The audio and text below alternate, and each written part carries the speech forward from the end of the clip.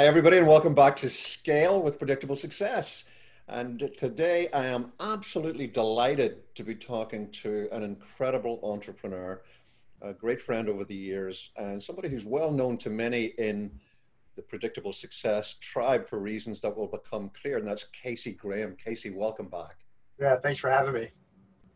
Casey, you were last on this show in 2013, and back then, you were running a company called the Rocket Company.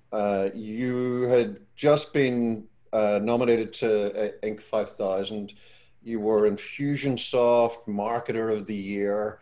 And you came on the show and told us all about how you were battling through Whitewater and you could just see predictable success in the horizon. And you left us all on tenterhooks, but you promised you would come back and tell us what happened. So what happened? Well, first of all, I found out, and again, I don't know where this fits in your books and principles and this, but if your revenue runs out every 12 months, it's hard to create a predictable success business. And so, we were in a business that sold payment plans that were mostly 12 months and memberships and this, that, and the other. And so one of the hardest lessons I learned was no matter how bad you want to scale something, if the revenue is going away constantly and you're constantly having to backfill it, that, you can try as hard as you want to have all the systems you want, but at the end of the day, if something's not stacking, it's hard to create scale over time. And so one of our biggest takeaways was it doesn't matter how you can't market yourself and you can't sell yourself to a better business model. Your business model is what it is, and you either got to change it. And that's what happened with me. I ended up selling that business. It wasn't even because it was a good business, if I'm being completely frank. It was a very profitable, cash flowing, growing business, but it was because there was a roll up that happened in that community that we were in, which is actually the church space. And there was a company that they bought 38 companies in 36 months. Oh, wow. Yeah. And then, so they rolled all these companies together. And so we were just part of that big tidal wave, but I exited because they gave me an unreasonable amount of money for the worth of the business. I mean, if I'm being completely honest. Unreasonably high, I'm assuming, not unreasonably low. Well, it was 5X their initial offer. Oh my word. Yeah, 5X initial offer, and it was a cash deal. And it was one of those things where I had gotten to the end of I had realized and come to the realization we're not going to build something out of this, that it was the end. And it was the end for me. I didn't enjoy that market anymore. And then what it did is it gave us some gunpowder to get an exit, to then figure out what was next. And so we sold that business. Was that difficult for you, or were you just happy to be out? It put me into 14 months of the deepest, darkest depression of my life, if I'm being completely frank. Because you felt what? You thought you'd somehow failed or let yourself down? Or I went on a search to find, there's not much written about post-exit founders. Right. And so I went and I started looking, and I found that really there are three things you lose when you sell a business just for money. So I lost, people would say this is stupid, but for me, it wasn't stupid. A structure of time. Like 2 weeks later, I'm sitting in Starbucks going, all right, well, what are we going to do today? And then you just start doing stupid stuff and making up stuff. And now I'm going to be a real estate investor, or now I'm going to be this or that. Now I've got all this. So structure of time is something you lose that you don't think about. And everybody says, I want freedom. Right. Very few people want nothing to do and nowhere to be and nobody to be accountable to. Right. Very, very few people want that. You think you want it until you get it, and then you're like, this is basically hell. So that's number one. Number two is purpose. Something I believe in meaningful work, something to work toward. And then number three was your community. Like when you're an entrepreneur, essentially you're letting people in that are core value fits. They're closer than family a lot of the time. They fit and they're the right people, and you're doing this thing. And then I handed over the keys they kept going, and I'm by myself sitting in Starbucks 2 miles down the road going, you know, what the hell, what's happening? And so with no purpose, no structure of time and all that, my wife's looking at me saying like, hey, you need to figure out something. And so my wife doesn't like me. I don't like me. I've got a pile of money. And the number one prevailing thought for me at that time period was I got lucky. Like I'll never be able to do anything again. Like I literally just got lucky. They gave me a pile of money. And then now I just need to survive somehow for the next, 30 or 40 years of my life. And so that's what happened in between Rocket Company and starting the next company. So you hadn't, they hadn't made you sign anything that you would stay on and continue to work for a year or 3 years. You were just finished and out. You go into that 14 months. What happens next? I mean, I know the end game, but in the moment, what happens next? Do you start just thinking, what could I do? Did somebody come to you with an idea? Nope. Did you read another book? Nope. I tried 12 ideas in 14 months. My most famous idea, that can't you see me in this business, is I go into college female fashion. Oh my goodness. Okay. So I'm gonna create college female. It's called Game Day Every Day, and I was gonna create this clothing line for females or whatever. And so it actually worked. We actually sold some shirts and da. And then the first thing that they sent one back, and it came back to my house, and it said, "This is a Slinky V, not a something V." And I was like, I can't deal with this crap. I don't know what the hell the V's are, whatever. So I was trying stuff. I bought some real estate, did some transactions like that, some cash flow properties and this, that, and the other. And then over a period of time, the best thing that I did was I built a criteria. We kept trying all these different things. But the number one, I kept saying, but I don't want to have to be Mickey Mouse anymore. Because in the last business, I was Mickey Mouse. I had to show up and get on camera and wave and, do the parades to get, money and sell. And I was like, I'm tired of that. I don't want to be the face anymore. I want to build a company. And then Renee was like, okay, well, that's helpful. What else? And so we started building a criteria, and we actually built out a criteria of everything I didn't want and everything I did want in building a next idea. And so inside of that criteria was monthly recurring revenue. I wanted a high average customer value. I didn't want to do the $49, $79, $19. I wanted a high ACV, over $1,000 a month. I wanted a business that it didn't take me to sell or Renee to do. Right. And Renee, if you don't know, she's been my co-founder and with me for 18 years. So she's my operator that we. A wonderful Renee Weber. Yeah. Anyway, this may be too deep, but we built that criteria. And then out of the criteria, one of the ladies who worked for us at the Rocket Company got fired by the private equity group via email one day. They just sent her an email and fired her and said, your job's not there. And what we did with her was we had a failed credit card payment problem at the Rocket Company before we sold. And so we put her in charge of that, and we built leadership, some technology and process around it. She got fired, said, hey, do you have anything? And then something it clicked in my mind of going like, I wonder what other businesses are doing with what she's doing. And so then I called my friend, Amy Porterfield. She's in the online marketing space. I said, Amy, what do you do about this? She's like, I don't know. I think somebody in finance does it, or I think somebody does. And I was like, well, what if we just took a look? And we went and we did some forensic and just looked at how much was going out the back door due to failed credit card payments. And I said, Amy, so if you gave me half of the first month, if I recovered these payments that you're losing anyway, would you give me half of it and you keep half and you keep all of the LTV of it? She said, sure. And so that was the beginning. It started and we're like, oh my God, founders don't pay attention to this thing. And that was the genesis of Gravy. Right.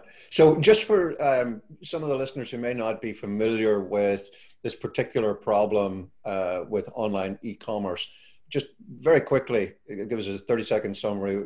What's a failed credit card payment? I guess we can intuitively work out that is. And what does Gravy do about it? Yeah. Failed credit card payment is insufficient funds. It may be you're traveling and the bank puts a hold on your credit card. There's 200 and something reasons a credit card will not process on a subscription. And when that credit card does not process, that's called a credit card failure. And what most companies do is they try to use automated retries, or like you've gotten before, I'm sure, an automated email. Hey, update your credit card. Right. But if you don't do it, they just cancel you. And so most companies send out one or two of them, try your card a couple of times, and then they just cancel you. But what we found is that if you had metric-based leadership, process, and you created a system around it, because most of them try to treat it like a project, not a process. And so we're the consistent process. So we're basically a business process outsourcing, where they give us this one thing and we focus on it all the time, and we keep their subscriptions online. And totally mundane, nitty gritty question, but I got to ask, where did you get the name, and when did you just know that it was right? Well, the first name, I suck at naming stuff. So the first name, the official first name, and it's still the name of our LLC, was Payment Saver LLC. Right. Okay. That's really snappy. We went to our first advisory board. I always have an advisory board. We meet twice a year. And I told them about it and this next new idea, and they loved the idea, but they said, the name is terrible. You need to figure it out.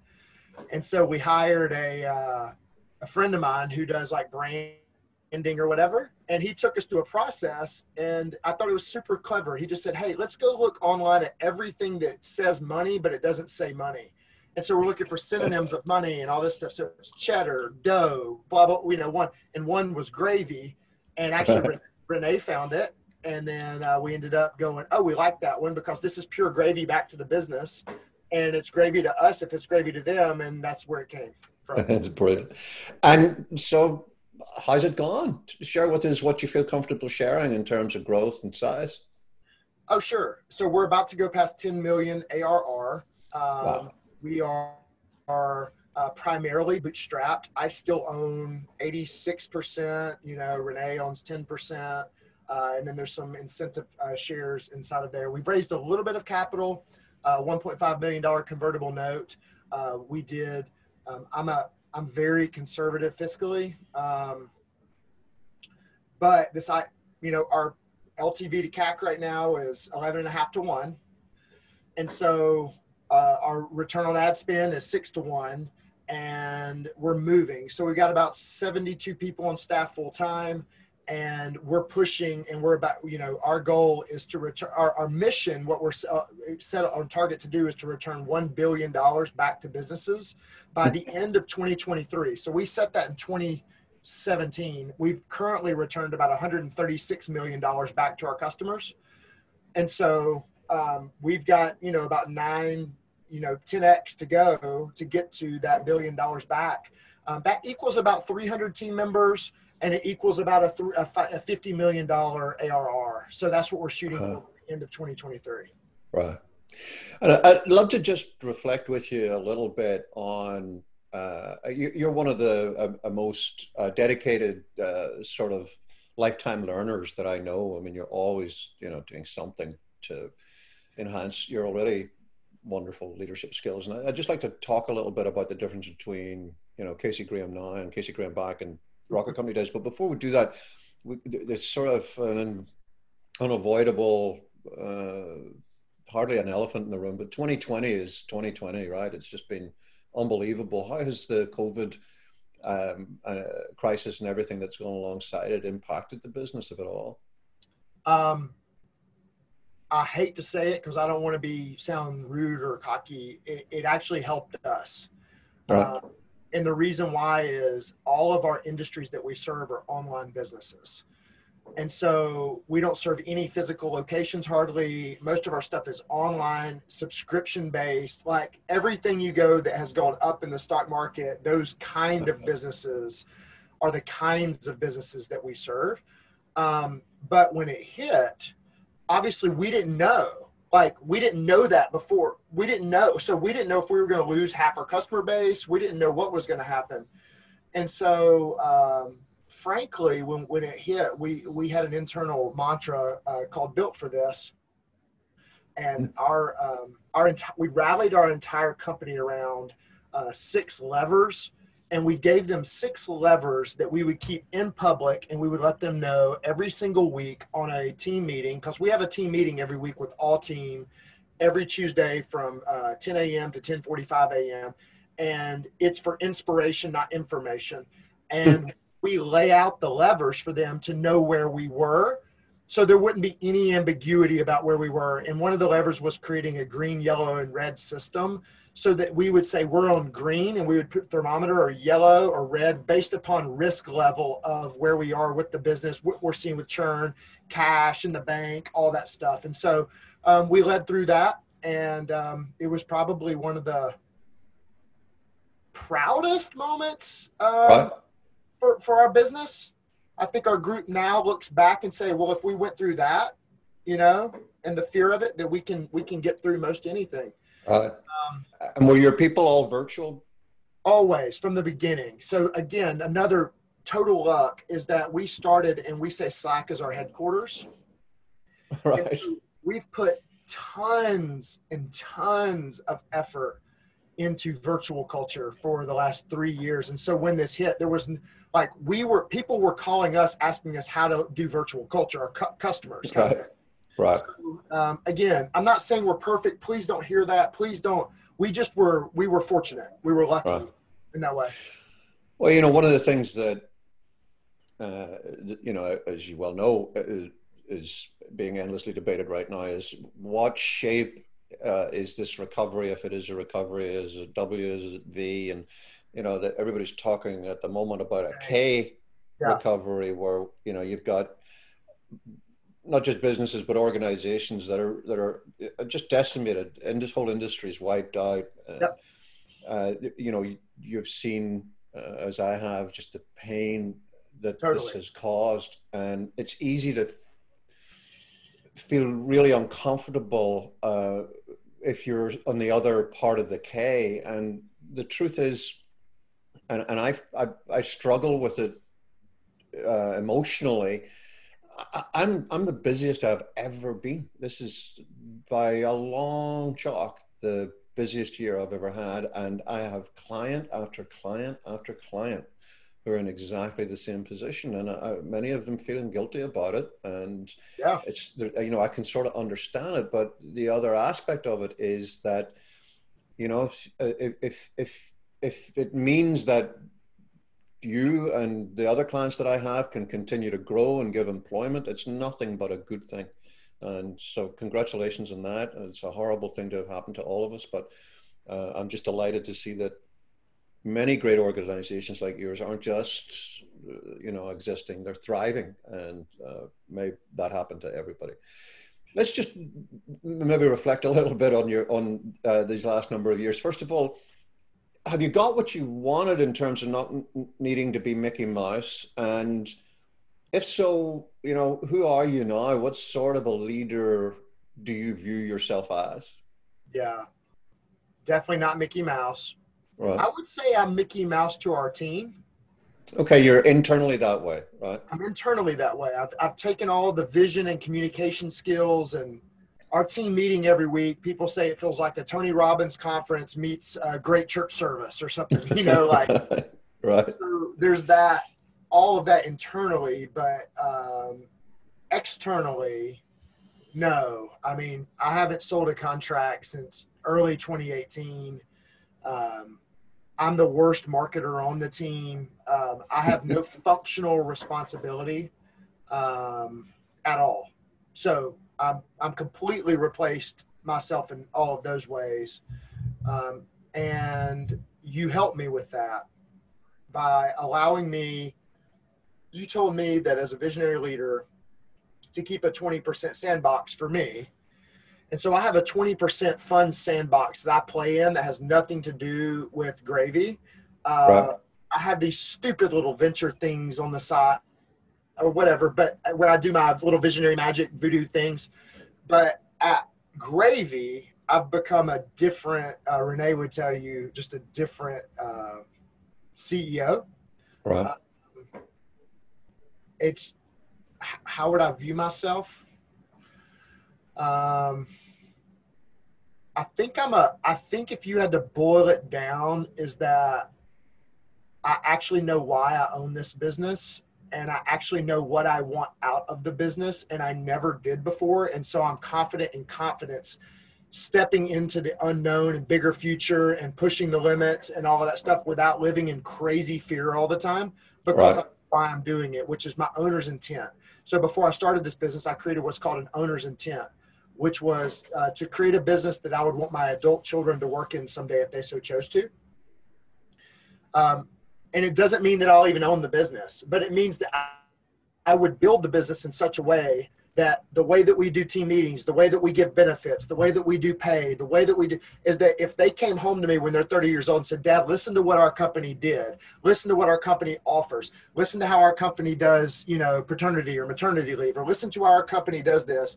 I want to build that company now. And so that's the number one filter through which how we're building this, which is way different than, I want to build some cash flow machine. So I make the least amount of money I've ever made in my life right now. Well, on the Does this make sense? it does. Just on the sandbox comment that you made, I just want to share with the listeners. For those of you that are aware of our visionary operator processor synergist model, Casey's a classic. Well, you're not a classic anything, but you're classic in the sense of being a visionary to the point where it can actually become problematic, and you can flip into what I call an arsonist, which is not a judgmental statement. It's just you're so full of ideas that they come cascading out. And the principle that Casey's referring to is that if you're like that, and if you're resonating with that, what you really need to do for the good of your business, if you genuinely want to grow it and scale it, is you got to go get a sandbox, get a play box where you can go do all of that crazy stuff. And that allows you, doesn't make it easy, but it makes it easier to just stay focused and disciplined in the core business. Now, I recall, I want to play off of that to ask you about something else. I recall you grappling with all of that and watching with admiration as you really did become self-aware and you decided you were going to try to fix that. And at that time, Renee was... I'm maybe slightly understating it, but she was much more of your assistant. You're talking about her now as your co-founder. It's clear to me that over the years you've mentored her and coached her, and her role and her leadership abilities have changed over time. How does that play out between the two of you now? And what did you see in her that really meant that you presumably went to some length to ensure she came with you out of Rocket Company and into Gravy?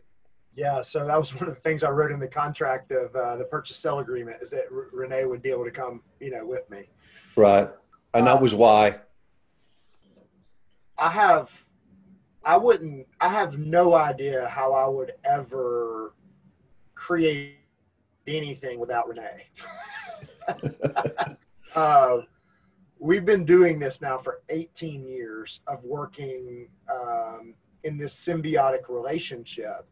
But it moved from, oh, you're helping me, to no, actually, you're half of me, from if we could draw up a CEO in one circle and say, visionary can go, all this kind of stuff. But at the same time, there's somebody with soft skills that can nurture and can manage and all this kind of stuff. And so together, we're just better as a co-founder, as a unit. And so she's chief of staff.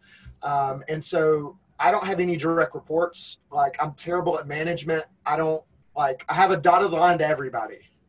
Right. And so I'll buzz in and buzz out, but I'm not going to get in there and do weekly meetings and, figure all that kind of stuff out. And so we basically are one CEO. If you had to really break it down, like our company, when they talk about stuff, they'll say, I'm so glad Casey and Renee. It's not Casey, it's both. And she's a wonderful leader. She does it in her own way.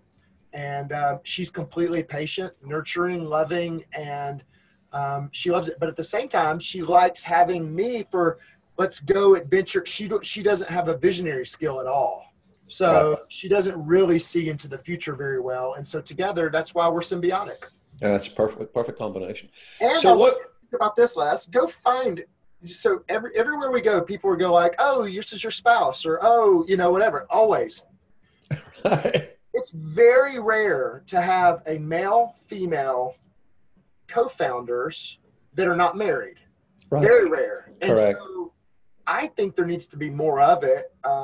And I think that there's a benefit in doing that. Anyway, that's a secondary thing, but it's really helped us because we have like 80% of our staff is females as well. And Right. so it's just, there's something to it and it works. Anyway. Yeah, and you're quite right. It's very rare. I've only, I think, seen it successfully one other time, but it's not a common thing at all. And it's wonderful that you both had the self-awareness of recognizing that the symbiosis there absolutely produces much more than the sum of the parts. What are the big challenges moving forward? You've got your $1 billion give back goal. What are what milestones are there on the way? What are the big moving parts for you? Yeah, so we just went from, we were at about 50 staff and we'll be at 100 by the end of January. So in a period of about, let's say 120 days. We have 3 strategic initiatives. One is is technology-led growth, meaning for the first time, the more things that we plug into the future, the bigger our TAM becomes. Right. So that's number one. Number 2 is that we want to revenue velocity. Like we've been like this and we just tilted, like the first time I've ever been in a hockey stick situation, it just tilted. Right. How do we pour even more gas on that at a sustainable rate but we're not bringing on bad business. So revenue velocity is number 2. And then number 3, which is my priority, which is the number one thing I'm thinking about, is multiplying culture at scale. How do you do that? How do you, because I mean, I've had 3 years with people that are all bought in and values and alignment. Now, all of a sudden we have more new people than we have older people. Right. How do you do that? And so I even would like to flip the question back to say, that's the number one thing on my mind. And obviously the hiring process and this, that, and the other, but still everything changes. So is it possible to create culture at scale? Is it possible, or does everything morph and change? So that's my question back to you. There's a break point at about 75 people. That's the point at which, no matter how hard you try, you can't pretend that this has got any of the family element, in the sense of we're all family and we know each other and we know who each other's pets are and where everybody goes on vacation. That becomes impossible to do. So what that means is that the culture, you can maintain culture and you can maintain a really healthy culture, but you can't maintain the same culture. It can't be exactly the same. And those organizations that I see that were the founder owner or founder owners try to keep the same culture, there becomes an inner circle, which are those people who historically have the knowledge of the old stories, and not just the knowledge of the old stories, but were involved in it. And then everybody else ends up being, no matter how hard you try, they become lookers on that. So you've got to build new stories. That's what it's all about. Just build new stories. Don't keep re-upping the old stories because it alienates people. And if anybody can do that, it's you. A lot of presence, just stomping around, doing what obviously you are doing, which is getting out there and not closeting yourself away and working on spreadsheets. Just be with the people all the time. Find other culture, find other storytellers who are aligned within the organization and give them a spotlight, put them up from time to time. And I'm quite sure you'll make a remarkable success out. Casey, it's been just wonderful to have you come back and update us. I'm so excited for you. Who knows, the listeners can't see this, of course, but you look younger than you were here in 2013, but that maybe just slightly because you were plowing through so much whitewater back then. So I don't know what the next stage has got for you, man, but I'm excited to watch it. Thank you for coming back. Thank you for your help, and for everybody to listen. I know you won't take the credit, but I'll always give you the credit for the awareness, and your tough love was really good for me, and I appreciate it. So thank you for helping me, and thank you. All of the new people always say, Renee tells them, hey, y'all better be glad y'all caught Casey in this company and not the last one. And then we say, and we thank you, and we tell all the processors about you, because you took us to marriage counseling basically with me and all the processors. And now well, you know what's funny, and this, I know we're trying to end it, but I'll say this, the processors are my favorite people now. Well, that, as my mother would have said, that is new light out of old windows. I'm delighted to hear it, because we did have some interesting marriage counseling. I do remember back in the day. Just before you do go, Casey, for the folks who were listening to What Gravy Do and are thinking, hey, I need that, where do they go find out about that? Yeah, gravysolutions.io, and all the pricing and guides and blah, blah, all the stuff's there. So check it out there. Everybody, check it out. Thank you, Casey.